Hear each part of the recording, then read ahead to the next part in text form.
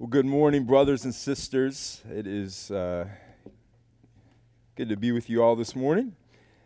Any day that we can gather together and worship our King it's a wonderful day. And if this is your first time worshiping with us, we are glad to have you here. My name is Tyler Cash. I serve as one of the pastors of CCF. And if I haven't had the opportunity to meet you, I'd love to do so. If you have questions, as Pastor Brandon said, you can send an email to info@ccfva.org. We'll sign you up for the newsletter. But you can also ask any one of our beautiful and wonderful members about what is happening in the life of CCF. They should be able to keep you well informed and updated on what God is doing in and through this body of believers. Today we start a study in the minor prophet Amos. And Amos is not minor in terms of his significance and his contribution to God's word, but it's minor in the sense of the length of his writing. Amos is in the Old Testament, so if you have your Bible, turn there with me. We're going to just look at Amos 1:1 today. We're going to do a quick introduction today to kind of set the tone, put this in its proper context, give a little background, a little cultural background of to what is going on in the time of writing of Amos, so that in order for us to take into consideration how this applies to us today. So Amos chapter 1, if you're new to the Bible, check your table of contents. It's all right. Ask somebody beside you. There's no shame in that. But I'm going to read Amos 1:1 for us. Amos 1:1 reads this: "The words of Amos, who was among the shepherds of Tekoa, which he saw concerning Israel in the days of Uzziah, king of Judah, and in the days of Jeroboam, the son of Joash, king of Israel, 2 years before the earthquake." Let's pray. Father God, we thank you so much for your kindness.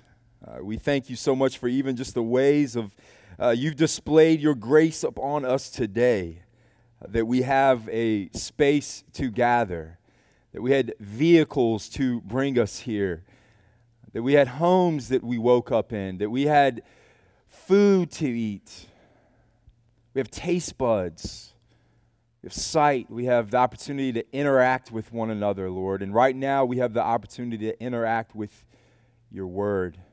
We praise you for that.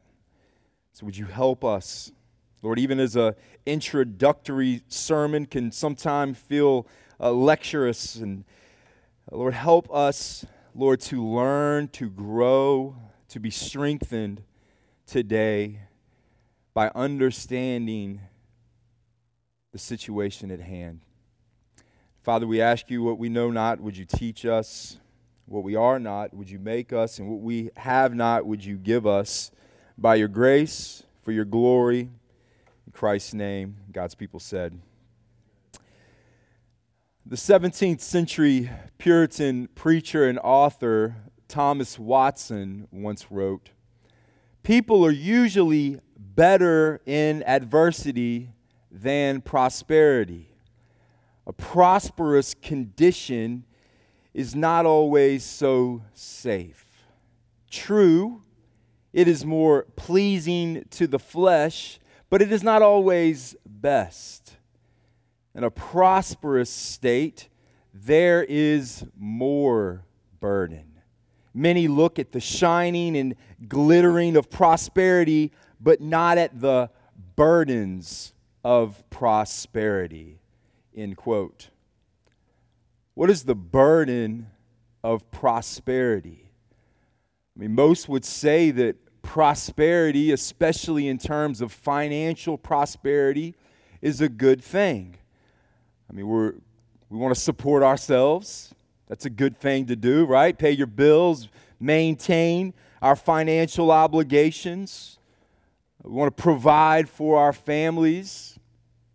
We want to help others in need, contribute to the needs of those around us. Those are all good and God-honoring things, right? I mean, Scripture tells us, 1 Timothy 5:8, but if anyone does not provide for his relatives, and especially for members of his household, he is denied the faith and is worse than an unbeliever.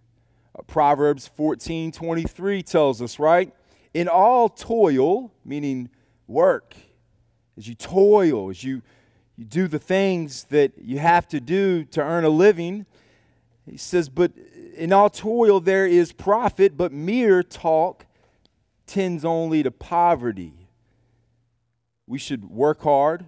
We should expect to profit in return. But what often happens is that when we start to profit and prosper, when things start to go our way, when we have some money in the bank, we have some cars in the driveway, we have food in the fridge and the pantry, the best on the table, when we have the latest gadgets, the newest clothes, the newest stuff that the world just tells us, man, we got to have. When we have the clothes that we want, and I mean, the list goes on. Basically, when we are prosperous, we are predisposed to bathe in the sin of self-sufficiency. We're predisposed to just bathe in the sin of self-sufficiency. And that is the burden of prosperity. When we're prosperous, right, we have this idea that we're self-sufficient.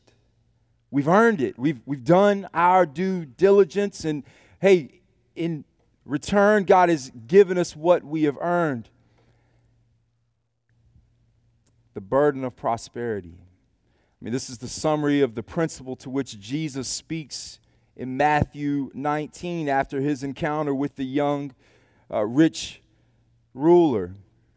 Remember the young man? He comes to him and he asks Jesus, well, hey, what's going on with this salvation thing? He says, hey, I've fulfilled all the law. I've done all the right things. I've done everything that you're saying that I need to do. And Jesus tells him, sell all your possessions.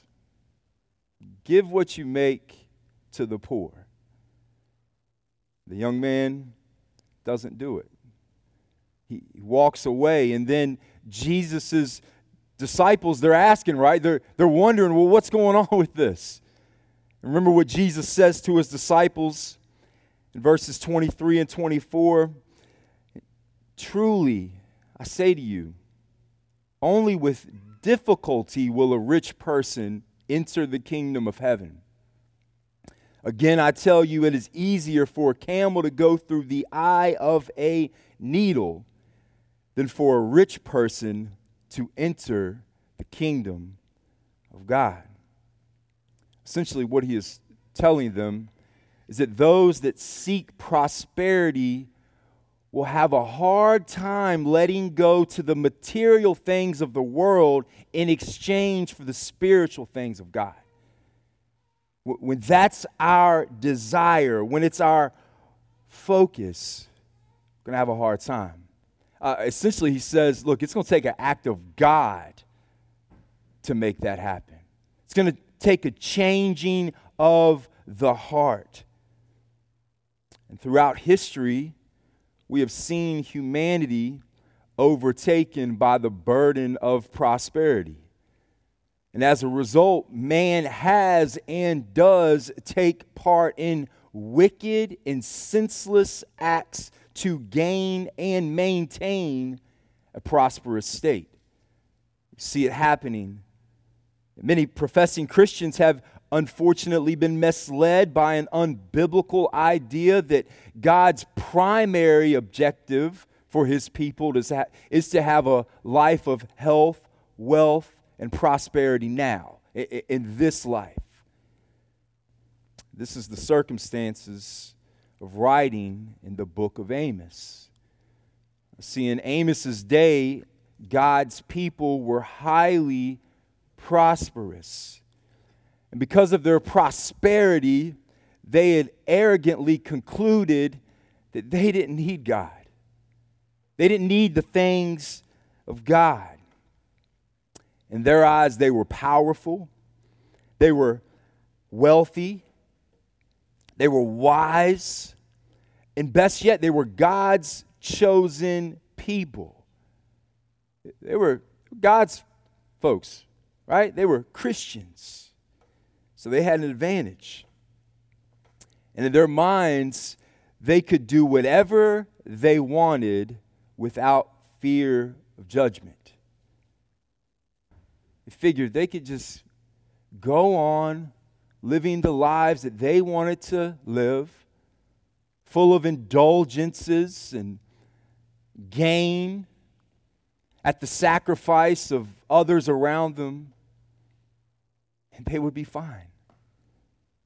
They exercised their self-identified right to exploit God's grace as a get-out-of-jail-free card rather than seeing God's kindness and patience as a pointer to repentance.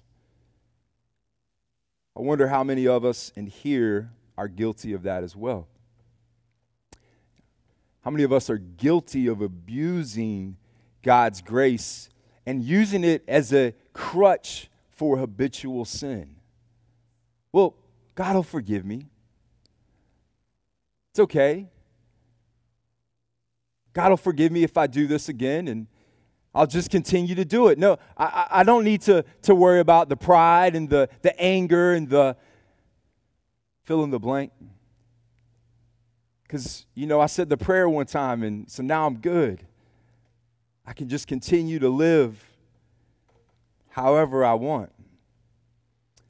As we study the book of Amos, I pray that God would grant us the strength and conviction to grow in our understanding of the seriousness of sin, and that we would learn to hate sin as God Himself does.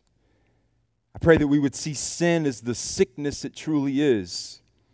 But while we do that, we will be captivated by the beauty of the gospel of Jesus Christ in a deeper and more profound way. See, the more we see the weight of sin and our depravity and our need for a Savior, the more beautiful that Savior becomes. The more we realize how wretched we really are, and how we're continually up against a sin nature that wants to consistently attack and take over. And then we see the beauty of Christ and the work that has been accomplished on our behalf. See the beauty of the gift of the Holy Spirit working in and through us, sanctifying us, changing us, preparing us for eternity. Prophets were God's spokesmen. They spoke for God. The English word prophet comes from two Greek words. One is pro, which means before, in front of, or in place of. The other one is phemi, which means to speak. A prophet was therefore someone who spoke for God in place of Him in their day and time. And Amos's prophecy is God's words warning His people of the judgment to come if they don't turn from their sinful ways. But it is also a word of redemption. Because if they will repent, God promises the true blessing of restoration. The true blessing of restoration. See, the prophets often get a bad rap because we fail to see that when God speaks to his people through the prophets, he is kind and gracious. He is doing a kind and gracious act. Think of a weather report. Now, the weather report isn't always right. We know that, especially here in Lynchburg. But when we look at the forecast of what's to come, it helps us to better prepare our lives and orient ourselves around the weather. We can say, oh, I won't schedule that this day because it's raining. Sometimes it's not scheduled to rain and it rains anyway, but nevertheless, we see that a forecast, something that is told to us to help us prepare, is a good thing.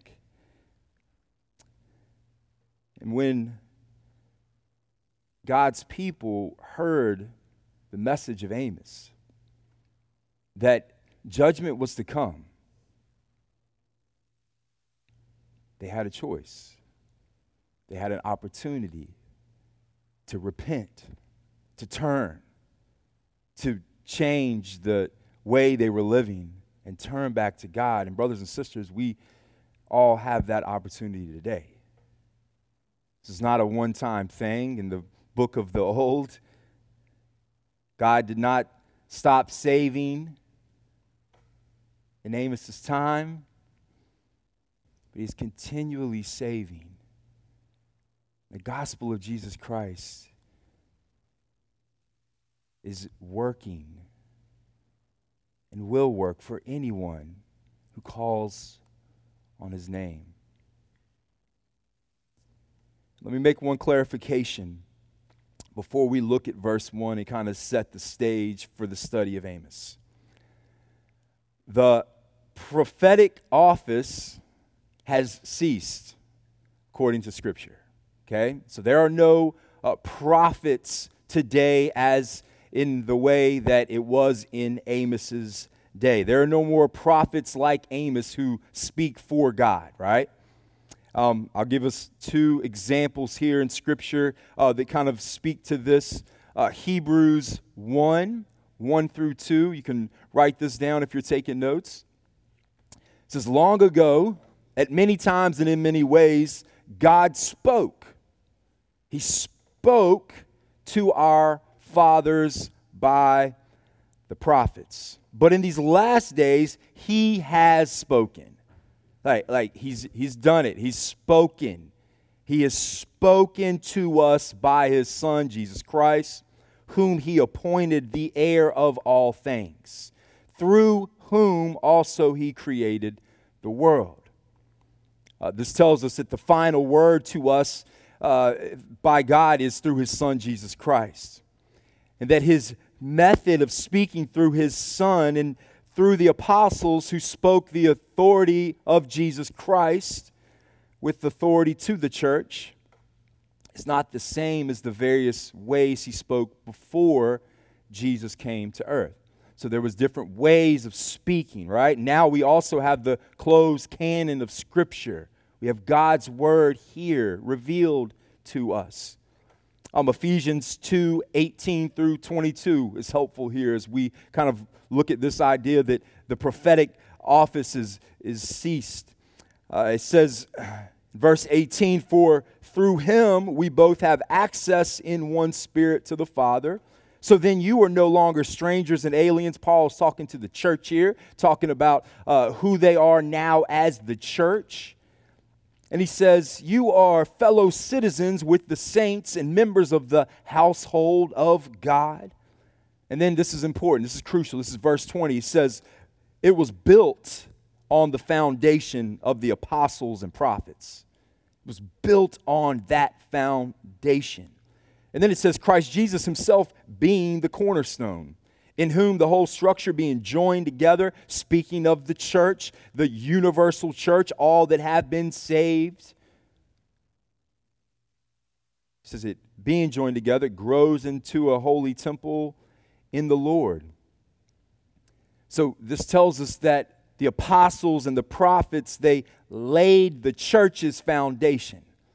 And if you know anything about building, the foundation gets laid one time. You lay a foundation, and then you build on that foundation. And so now we are recipients of that foundation. So there's many other scriptural arguments, but bottom line, if someone claims to be a prophet, as we're studying the prophets, they were studying the minor prophet Amos, just keep this in mind, right? If someone claims to be a prophet, they're either very confused or they're just a liar. Okay, anytime someone says that thus saith the Lord, it better be followed by thus saith the chapter and verse. God has spoken to us through his word, and we would be well equipped for the things around us if we would study that word. Grow in our knowledge of the word. Now that we have that out of the way, I want to spend the remainder of our time just looking at verse 1, where we get some kind of helpful insight into this book. And remember the situation that's going on. There is this burden of prosperity that is happening around them. Verse 1, the words of Amos, who was among the shepherds of Tekoa. We'll stop right there. So we see the authorship of this letter, this book, this prophecy. The first thing we see here is that these are the words of Amos, right? Which tells us that he is indeed the author of the book. But then we see also a little bit about his occupation, which a lot of the prophets, the other prophets, we don't get that. We see here that Amos tells us that he is a shepherd from Tekoa. So what this tells us is that Amos was kind of a herdsman, right? He's a shepherd. It was a humble kind of blue-collar profession. During his time, shepherds, they were men amongst men. I don't want you thinking about, little Bo Peep. Think of a shepherd as someone who was protector. He was a protector of the flock. He was protecting the flock from wild animals even. If you remember the story of David and Goliath in 1 Samuel 17, we get some insight into the lives of the shepherds of the Old Testament. It says, but David said to Saul, your servant used to keep sheep for his father. So there's David. He's identifying himself as a shepherd as well. And then he says this, right? When there came a lion or a bear and took a lamb from the flock, I got out my rifle. I went after him and struck him and delivered it out of his mouth. The shepherds would go after, they would save the lambs that had been taken by lions and bears. And then it says, and if he arose against me, David says, I caught him by his beard and I struck him and killed him. So he's beating down lions and bears, right? Holding them by the beard. I mean, so shepherds weren't these soft chumps, right? They were men. They were strong. They were probably a little smelly, probably a little rough around the edges. Probably had some, scars and calluses, blue-collar workers. And if we look farther into the book in chapter 7 of Amos, verses 14 through 15, he tells us a little bit more about himself, and he talks about this, right? He says, in 14, he says, then Amos answered and said to Amaziah, I was no prophet, nor a prophet's son. Basically what he says is, I wasn't a professional prophet. I wasn't raised in the prophetic, which was something that then during that time was there. He says, but I was a herdsman. I was this shepherd. He said, I was a dresser of sycamore figs. And then in verse 15 he says, but the Lord took me from following the flock, basically saying the Lord took me from this blue-collar work that I was doing. And the Lord said to me, go prophesy to my people, Israel. And then he says, now therefore hear the words of the Lord. We'll get into that as the weeks come. But we see that Amos wasn't a professional prophet. He was not formally trained. He was an ordinary man who was called by God. I want to pause and just glean a few lessons from this. Number one, brothers and sisters, be faithful in your daily activities. Be faithful. If you're taking notes, just write down faithful. Be faithful in your daily activities. And we are such a culture that so often looks for the next extraordinary thing. Right? We want to do something big. And I don't want to be a dream crusher. Like, have dreams. That's great. But so often, we forget that God has called us to engage in daily, ordinary work. That's most of the Christian life. We're going to do ordinary things to the glory of God, right? Soli Deo Gloria. All things we do. Don't count yourself insignificant if you're not doing something extraordinary in your own eyes. Being faithful with what God has given you to do, whether that's at work or school, community, raising children, whatever you have been called to do, be faithful with your daily activities. That's what Amos was doing here. We see that time and time again throughout Scripture, right? But then we also see trust. You're taking notes, just write down trust. Trust that God will prepare you for whatever He's called you to do. See, Amos, he trusted that the Lord would prepare him for the work. And brothers and sisters, it is by God's grace that we do anything,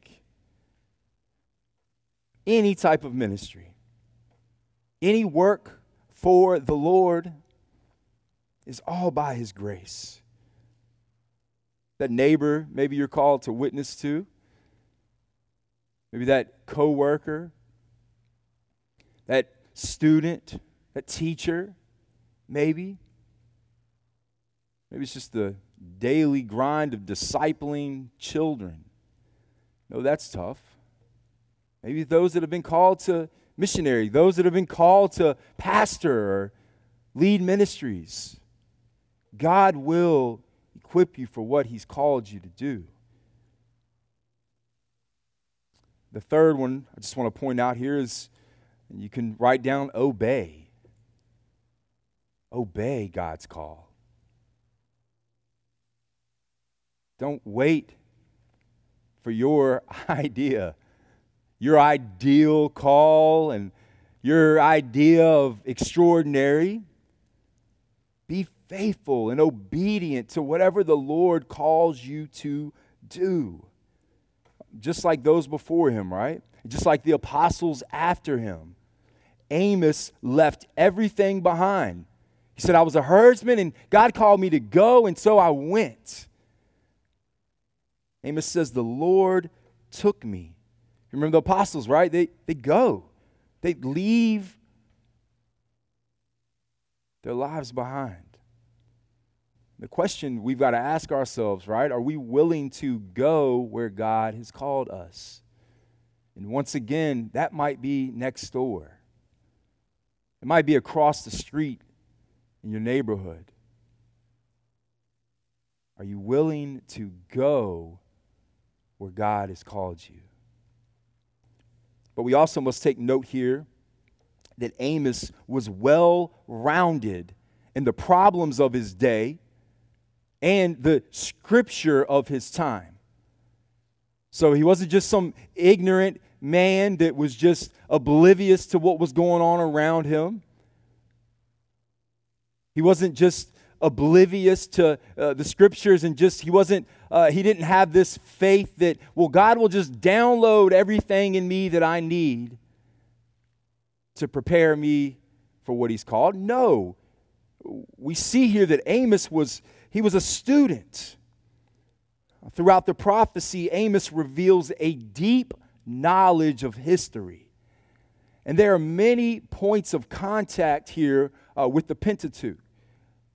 There he uses the terms for sacrifice. He uses free will offering. He uses solemn assembly. Uses meal offering. He uses burnt offering. He uses a lot of things that would incline us to believe that he was a student of Scripture of his time. So it is safe to say that we have a man here who took his studies of the Word and the world around him serious. Brothers and sisters, God has now given us a wealth of knowledge and resource to prepare us for any calling that he calls us to. Once again, in his Word. And we see here, as we study this book for the next however many weeks, 10 to 12, it's going to be based on how some of these are broken up once we start to preach them. But we will see that, man, we would do well to model Amos's studies.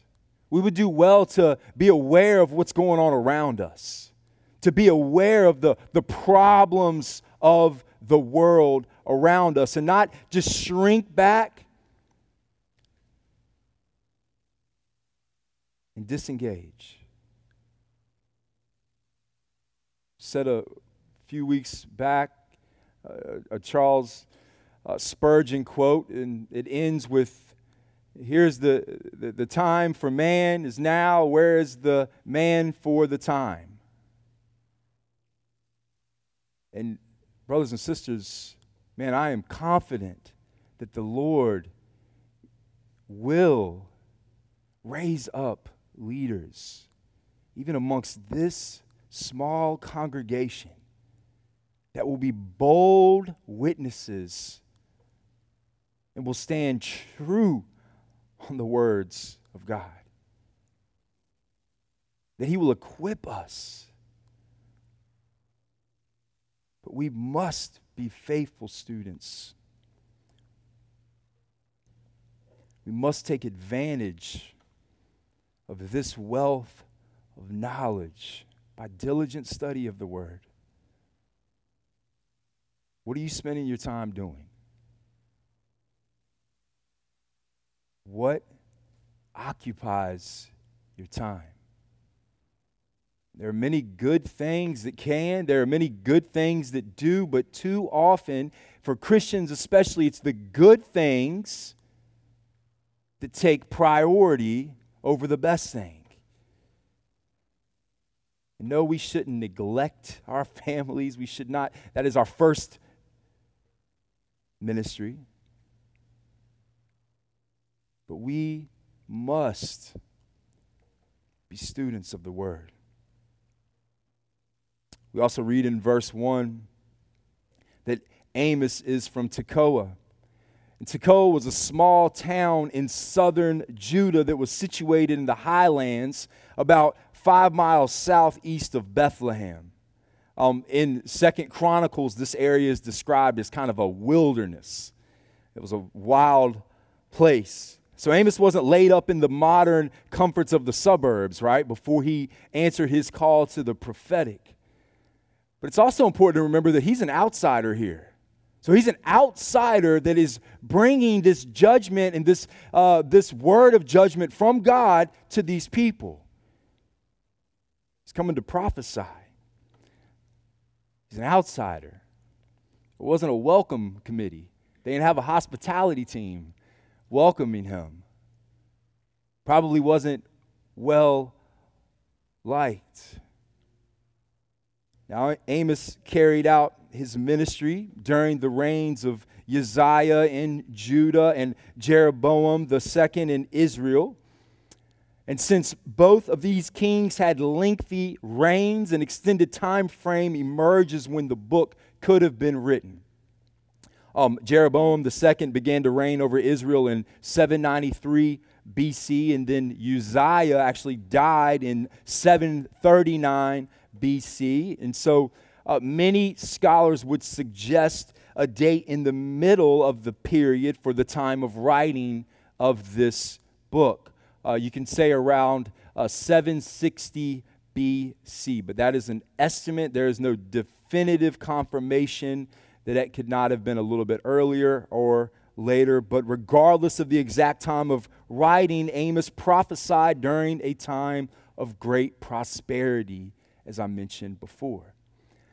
Without going into kind of the full story of Israel right now, we all know there had been enmity between the children of Israel, and they have struggled with conflict amongst the tribes from the beginning, right? We know that. There's been conflict amongst them. And what eventually happens is Israel splits into two kingdoms, right? You've got Israel in the north and Judah in the south. And during this time of writing, there were actually peace in the kingdoms, which was very uncommon. The apparent stability of long reigns had brought this peace. There was also great commercial wealth, and there were strong armies in both kingdoms. Jeroboam II had gained considerable wealth from his spoils taken in battle. So he would go and wipe out people, and he would pillage their village, right, and take everything that they had. He was also known for extreme taxing on his people. And he was an oppressor of the poor people around him, and he also forced many of them into slavery. So he wasn't a very good dude. This is what Amos is going up against.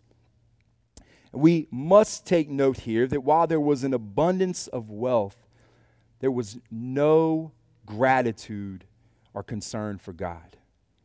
Their prosperity had led them to engage in sinful activities that were not pleasing to the Lord, as we said earlier. But Amos did not shy away from speaking the message of God. And as we close, I want to just give us kind of two categories. And I encourage you to take notes and write these down as we go through this book. You're going to kind of see these two categories and different things. And what I'll encourage you to do, the first one, we're going to kind of see the doctrinal content of the book, kind of the systematic theology of what's happening here. How do we see God at work here? And so what you can do is, if you're a note taker, you can write down a big heading under this. And as we're studying in the weeks to come, you can write down different things that you see, and it will help you as you go back and look through this later. But one, we're going to look at the doctrinal content of the book, and then two, we're going to look at the overview of the prophecy. One, the doctrinal content.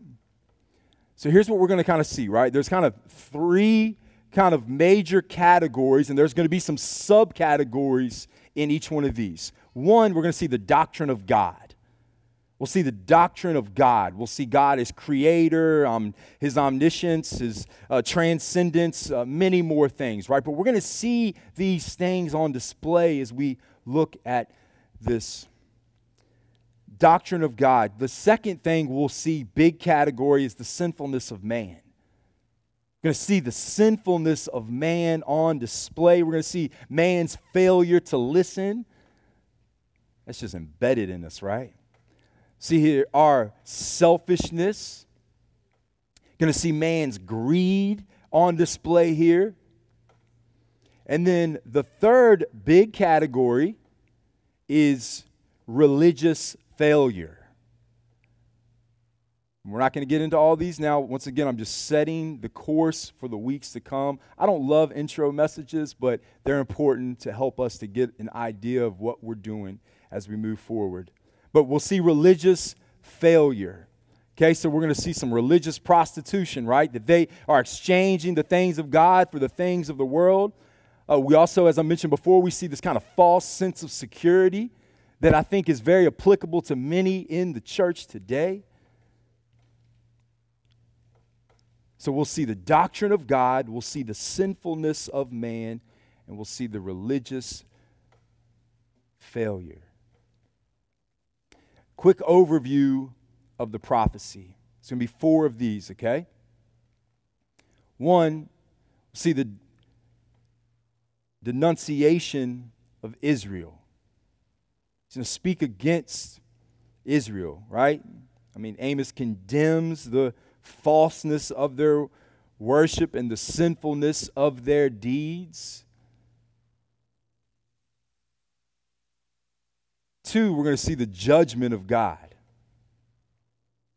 See God's judgment on display here. There's like 5 prophetic visions of judgment that we'll get into that are revealed, that actually each one tells us something different.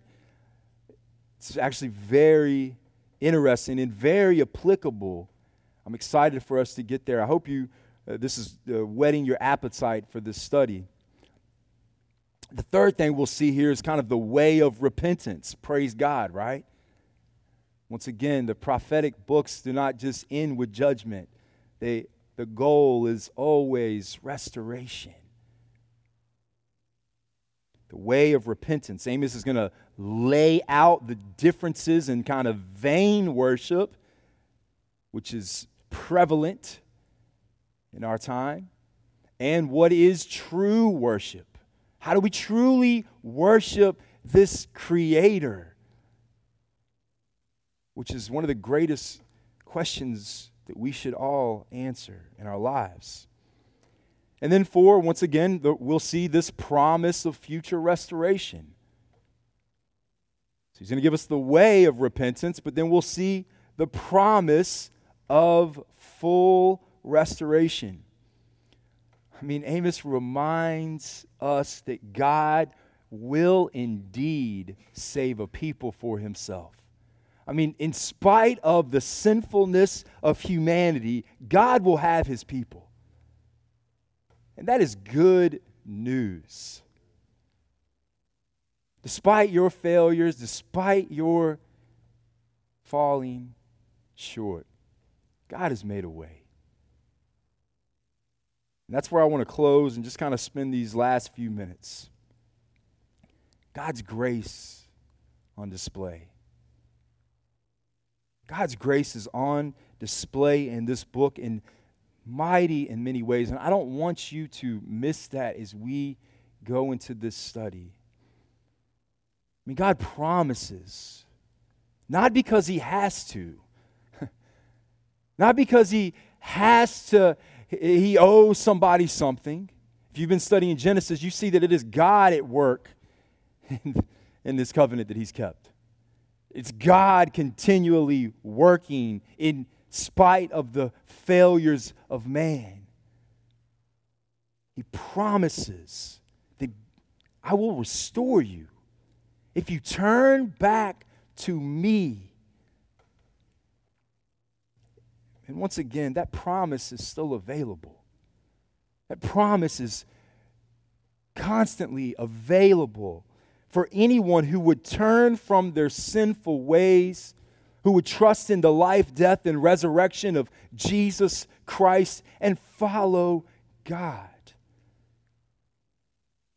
Amos teaches us that, look, sin has got to be dealt with. The Bible tells us that sin must be dealt with. God would not be God if God did not deal with sin. He must deal with sin. And for believers, his purification, and we'll see this later, is a good thing for us, right? We're going to see that he's going to rid the world of sin. His judgment is a good thing for us. But sin must be dealt with. But brothers and sisters, there is mercy for sinners. See, listen, God will judge sin, but for Christians, guess what? That sin is judged on the cross through Christ. That's where we rest. That our sins have been dealt with. There is now life abundant. Restoration that is unimaginable. And let us be a people that abhor sin the way that God does. That hate sin, that make war on sin. But all the while, let us be a people that proclaim the gospel of Jesus Christ to all around us.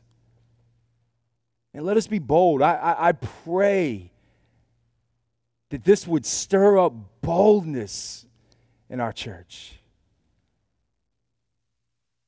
That we would be a people that stand firm on His word. Man, by God's grace, would we be protected in our American lives of comfort from the burden of prosperity? May we be protected. Would God work in and through us? And would we be a people that are always dependent on Him? It's my prayer. It's our hope. And I pray that you would join me in that prayer as well. Let's go to the Lord. Thank Him for this time.